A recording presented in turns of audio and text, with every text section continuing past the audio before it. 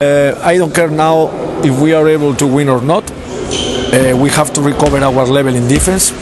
The problem some teams has during the season is they are not able to defend. Some problems the teams has, and sometimes they didn't know how to do it. But we saw in not official games we are able to defend with more activity. We saw in some minutes during the game if we don't recover our defense, we cannot play basketball. You can upgrade this level of defense still. Poland. We had to be defending each game, each minute of the practice, because if we are thinking in offense we don't have problems.